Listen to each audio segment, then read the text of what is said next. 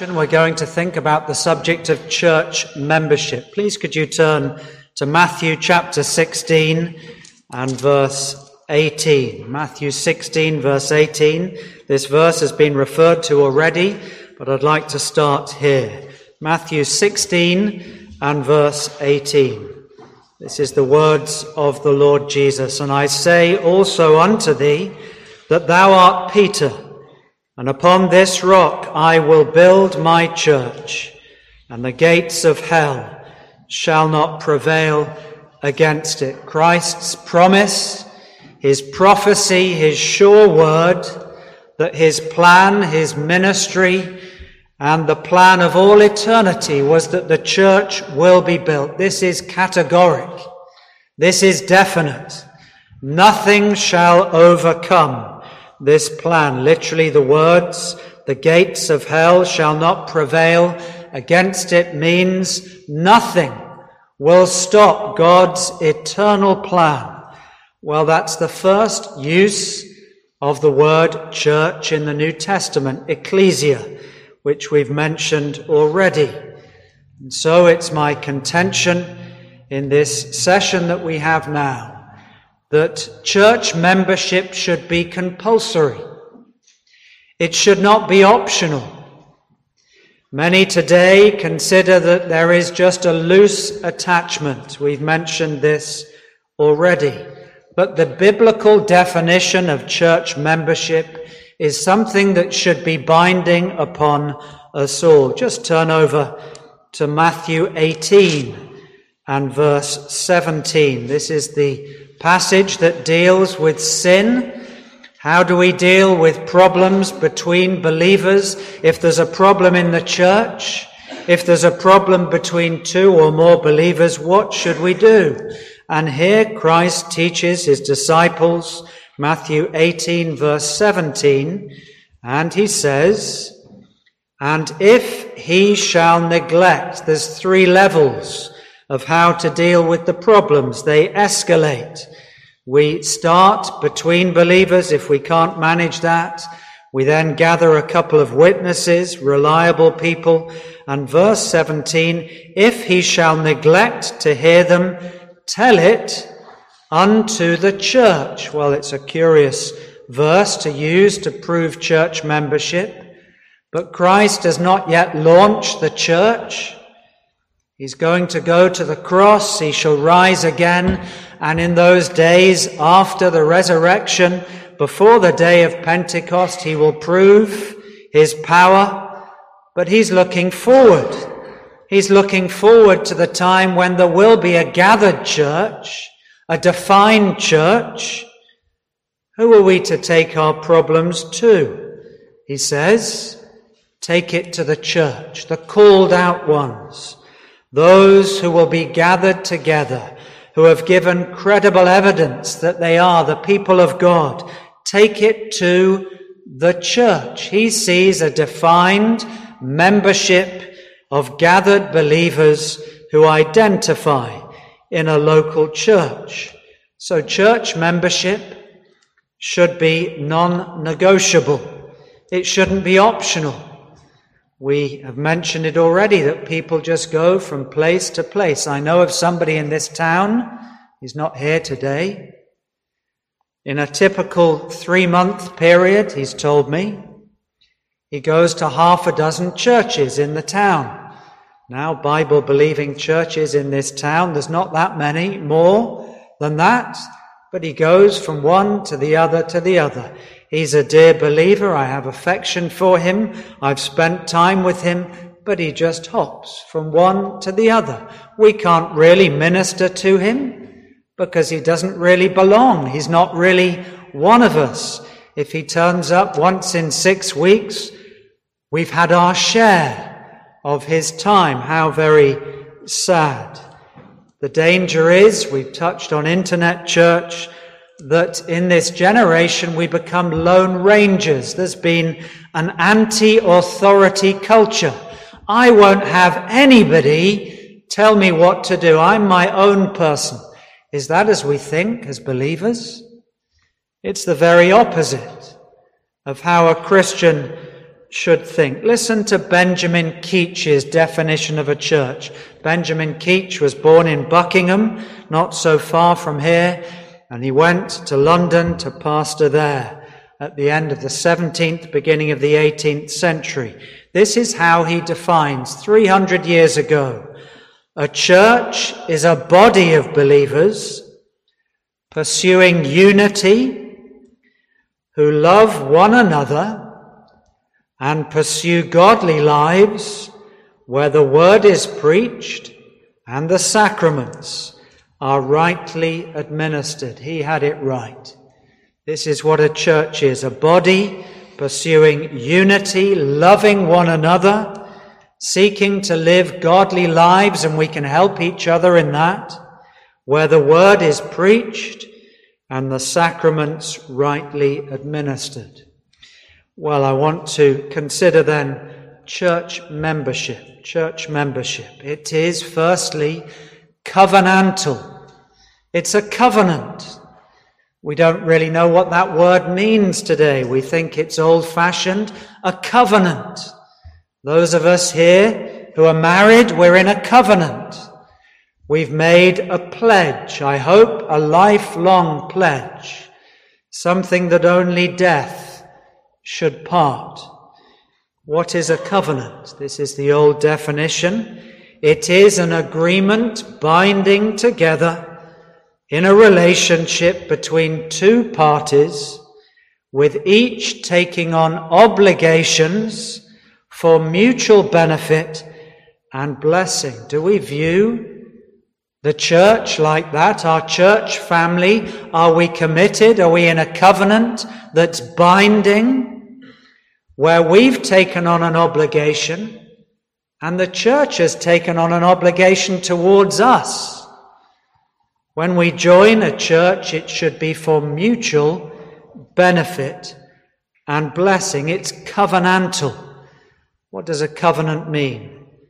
If we're a believer this morning, this afternoon, the Lord has died for us in a covenant that he committed before time between the three members of the Godhead. We call it the covenant of redemption or the covenant of grace. Are you now in a covenant with the Lord and his church? Or are we just drifting casually? We're prepared to be the recipients of salvation, and that's a wonderful thing. But having been saved by grace through Christ, by faith, do we then just have all the benefits and none of the accountability and the responsibility that goes with salvation?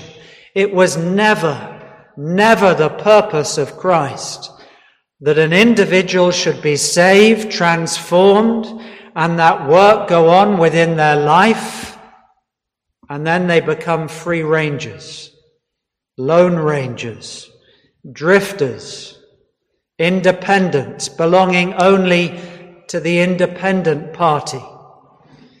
Well, secondly, church membership was assumed, and we've looked at the text. It was assumed by Christ that there would be a defined, specific membership. How else can you function as a church unless you know who's in and who's out? How can decisions be taken to appoint a pastor, to accept members into the church, to appoint officers, unless you know who is in the body, who is part of the church, and who is not? Church membership was assumed by Christ. He looked forward, take it to the church, he said, even before the New Testament church was launched. Well, I want to thirdly look at the metaphors. We could spend so long. I'm sure many pastors here have preached through a series. You can count up to 10. Some of them are slightly overlapping. Some say 8, but let me mention just 6.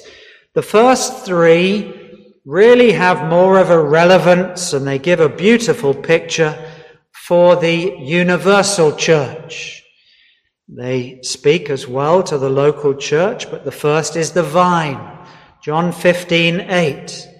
Christ says, I am the vine, you are the branches. We are alive in Christ. We have all that we need flowing to us through the branches. Secondly, we think of the flock. John 10 is the passage that deals with this. The flock, Christ as the shepherd. Yes, we have under-shepherds, but we're to be within the fold. We're to be identified with other believers within the flock. The third is the bride. And again, the reference is Ephesians 5:22. We've had that mentioned, the bride of Christ, the bride and the bridegroom. It's also mentioned in Revelation 21. But those three pictures, metaphors, they are dripped, if I can use the word carefully, all the way through the New Testament.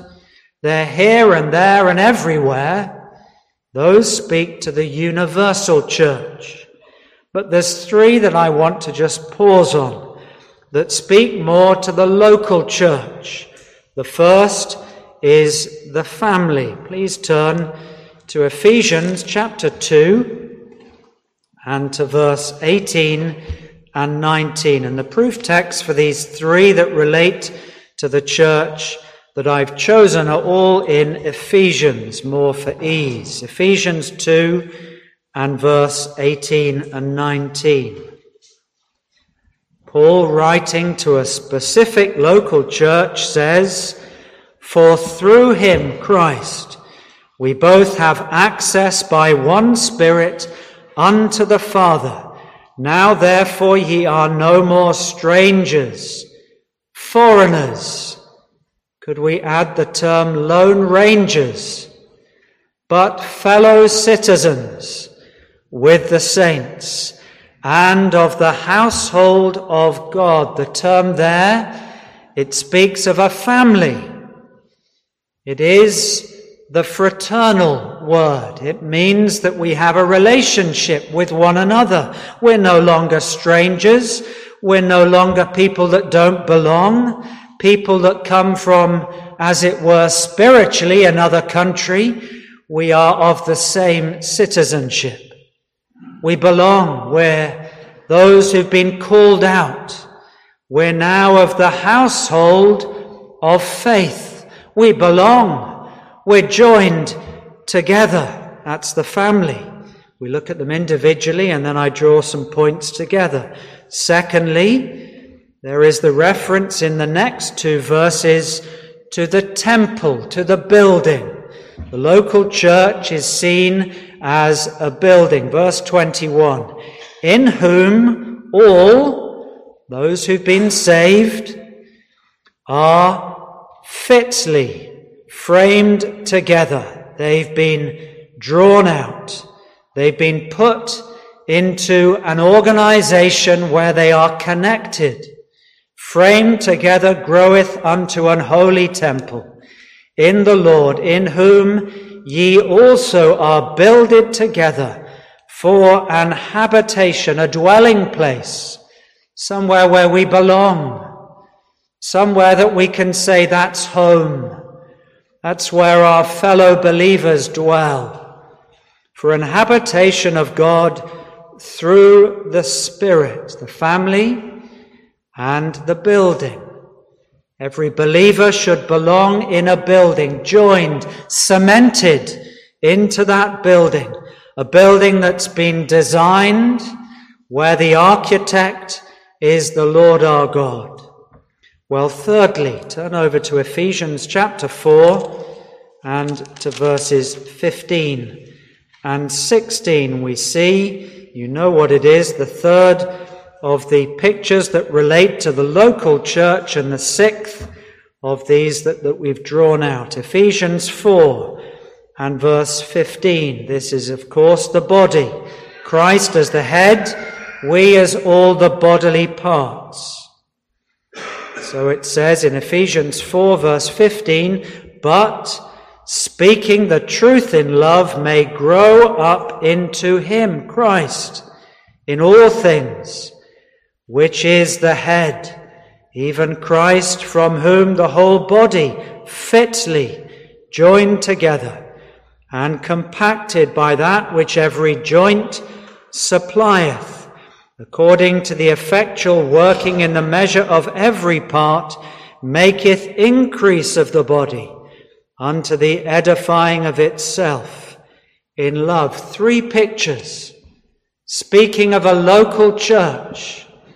In some ways they are remarkably similar. There's an overlap.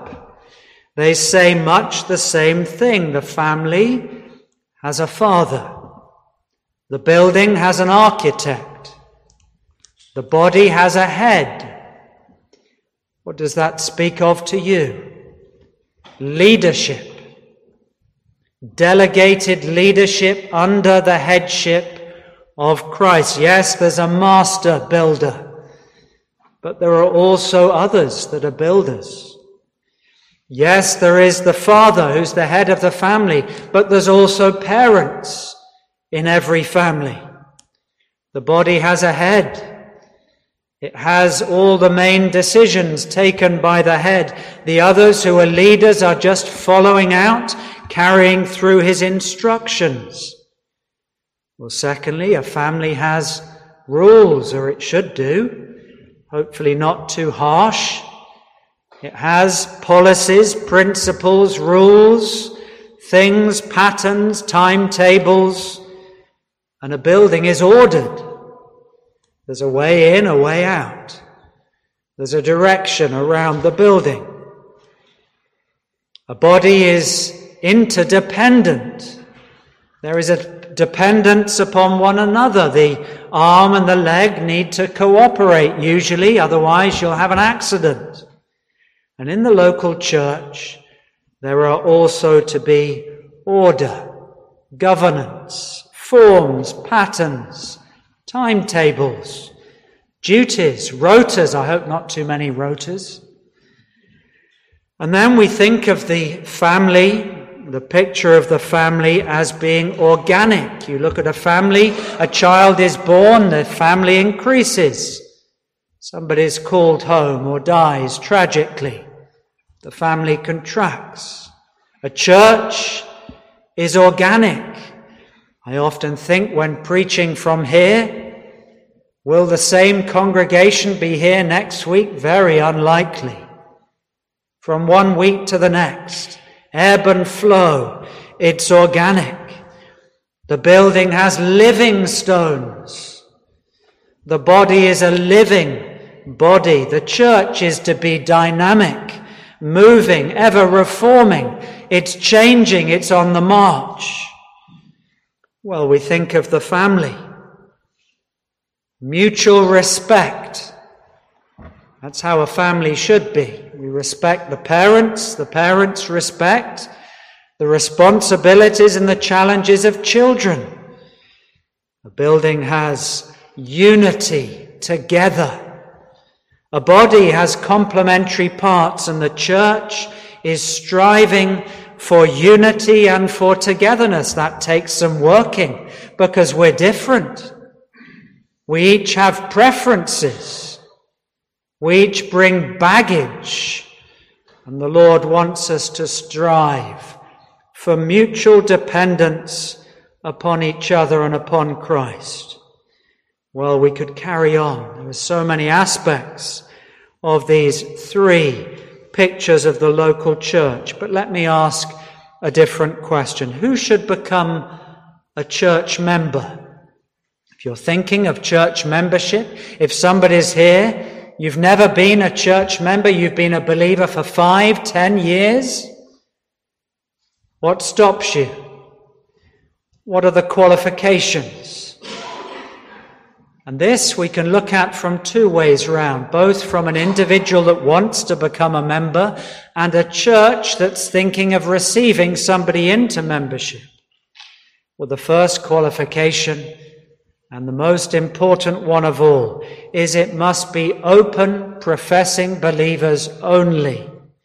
those who've spoken of what the Lord has done for their souls, clearly, as best way as possible. Keach says, if somebody's so timid, they can't put their words together, they stammer, let one of the officers give a credible account. It doesn't need to be hard, but it needs to be searching.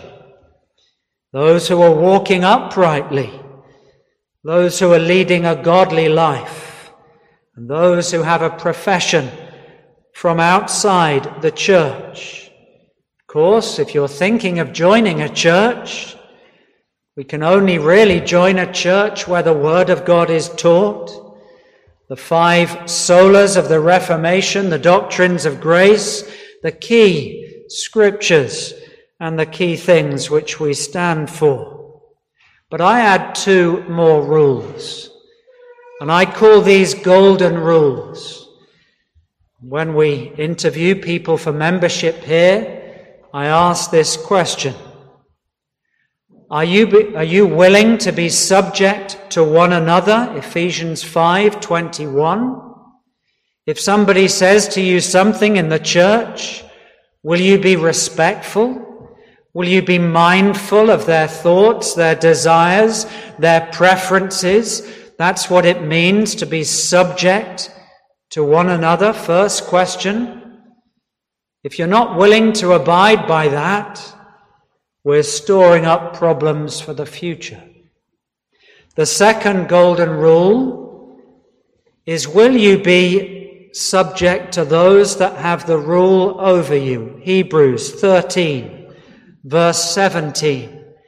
If you will not agree to that, there's no need to join a church, because you will not be surrendered to the authority which Christ has placed over the church. The men, they don't have authority themselves, but Christ has appointed one another and those that rule over the church to be respected.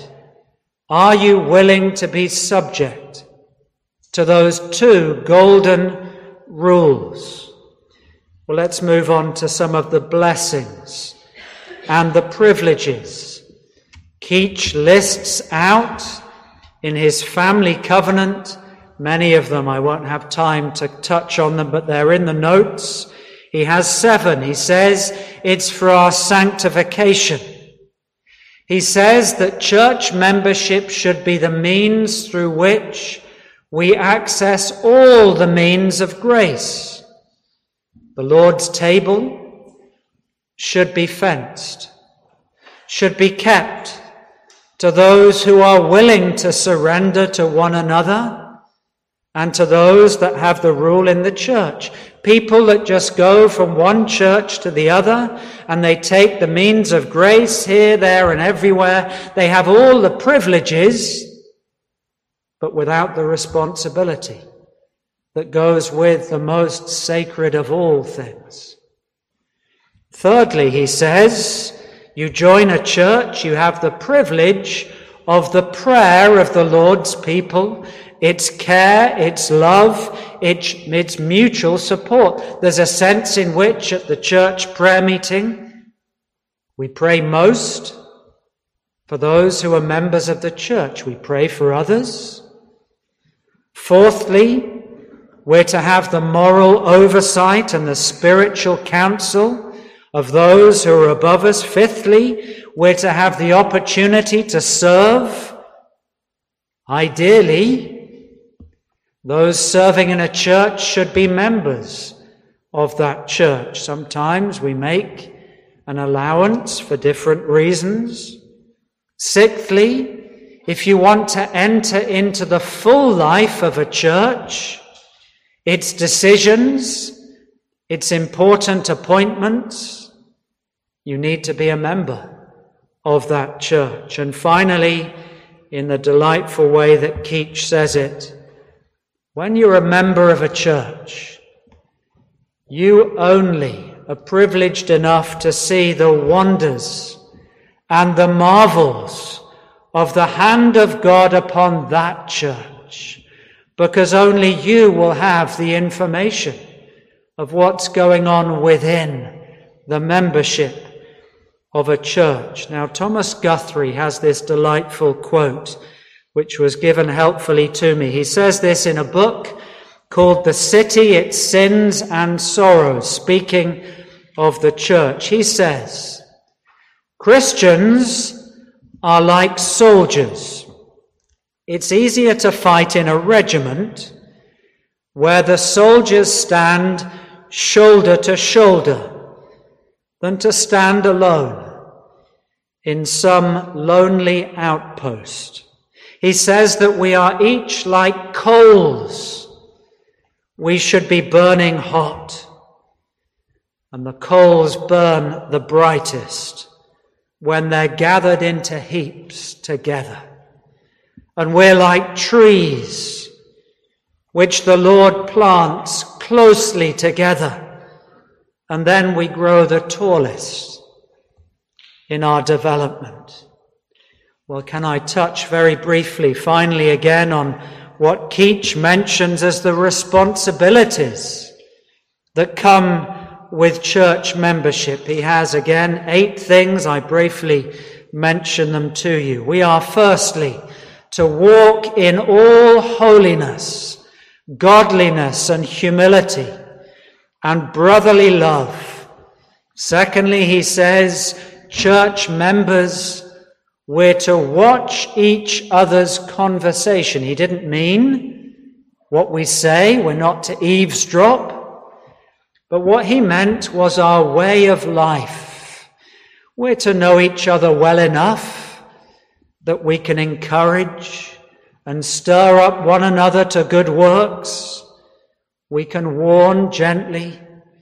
We can rebuke. We can admonish in meekness, in love for one another, according, as Keach says, to the rules that Christ has left to us, the one another's. Thirdly, he says that we can pray for one another. Fourthly, we can bear one another's burdens. And when we become members, we are promising and pledging that we will bear each other's burdens. We view others' burdens as more onerous and irksome than our own. And we're pledging to bear, to help, and to care for one another. He says, fifthly, we're to bear with one another's weaknesses, and how much we need to do that. We're all weak. We're all frail. And we're to bear with the failings of each other and to care for one another. He says that we're to strive for the truth of the gospel, its purity, its proclamation, and we're to strive together in that work. You may not be an open-air preacher, but you can pray for the open-air preaching on a Saturday lunchtime, and you can bear up one another. He says that we're to meet together on Lord's days and at all other times as the Lord gives opportunity. And then finally, he adds, your duty as a church member is to communicate with your pastor. What does he mean by that? Send an email? No, you might do that. But you're to care, encourage, and support your pastor with edifying words, with feedback. I found that so helpful. I struggled a bit with that. Preferably not 5 minutes after the service. But you are to communicate lovingly, caringly, encouragingly, to support the one that Keach says Christ has ordained to be above the people, not in importance, but with the Word of God. And in that way, you follow through the responsibility that you have taken on when you have become a member of that church. Just in conclusion, church membership is the total antithesis of what has rightly been called evangelical consumerism. Shopping around, a bit of this and a bit of that, behaving more like tourists than covenanted believers. Christ gave himself for the church. He sacrificed himself willingly for the church. God's plan was to build his church. Can we not covenant to one another and to our Saviour and give ourselves, not for my church, but for Christ's church? Let's pray together. Our gracious Heavenly Father, O Lord, we would have a high view of the church which Christ gave himself for, willingly, covenanting in time past, that Christ should come into the world, and that Christ should suffer and die, and give himself for his people, calling them out to be set apart ones that should be gathered regularly together. O Lord, bless each one of us, that we will take this charge solemnly and seriously, to be in the gathered physical church. May we be aware of the blessings and the privileges that come with this, as well as the accountabilities and the responsibilities that Christ would have for each one of us, that we might grow in grace and in the knowledge of the Lord Jesus Christ. We ask this now for his glory and for his sake. Amen.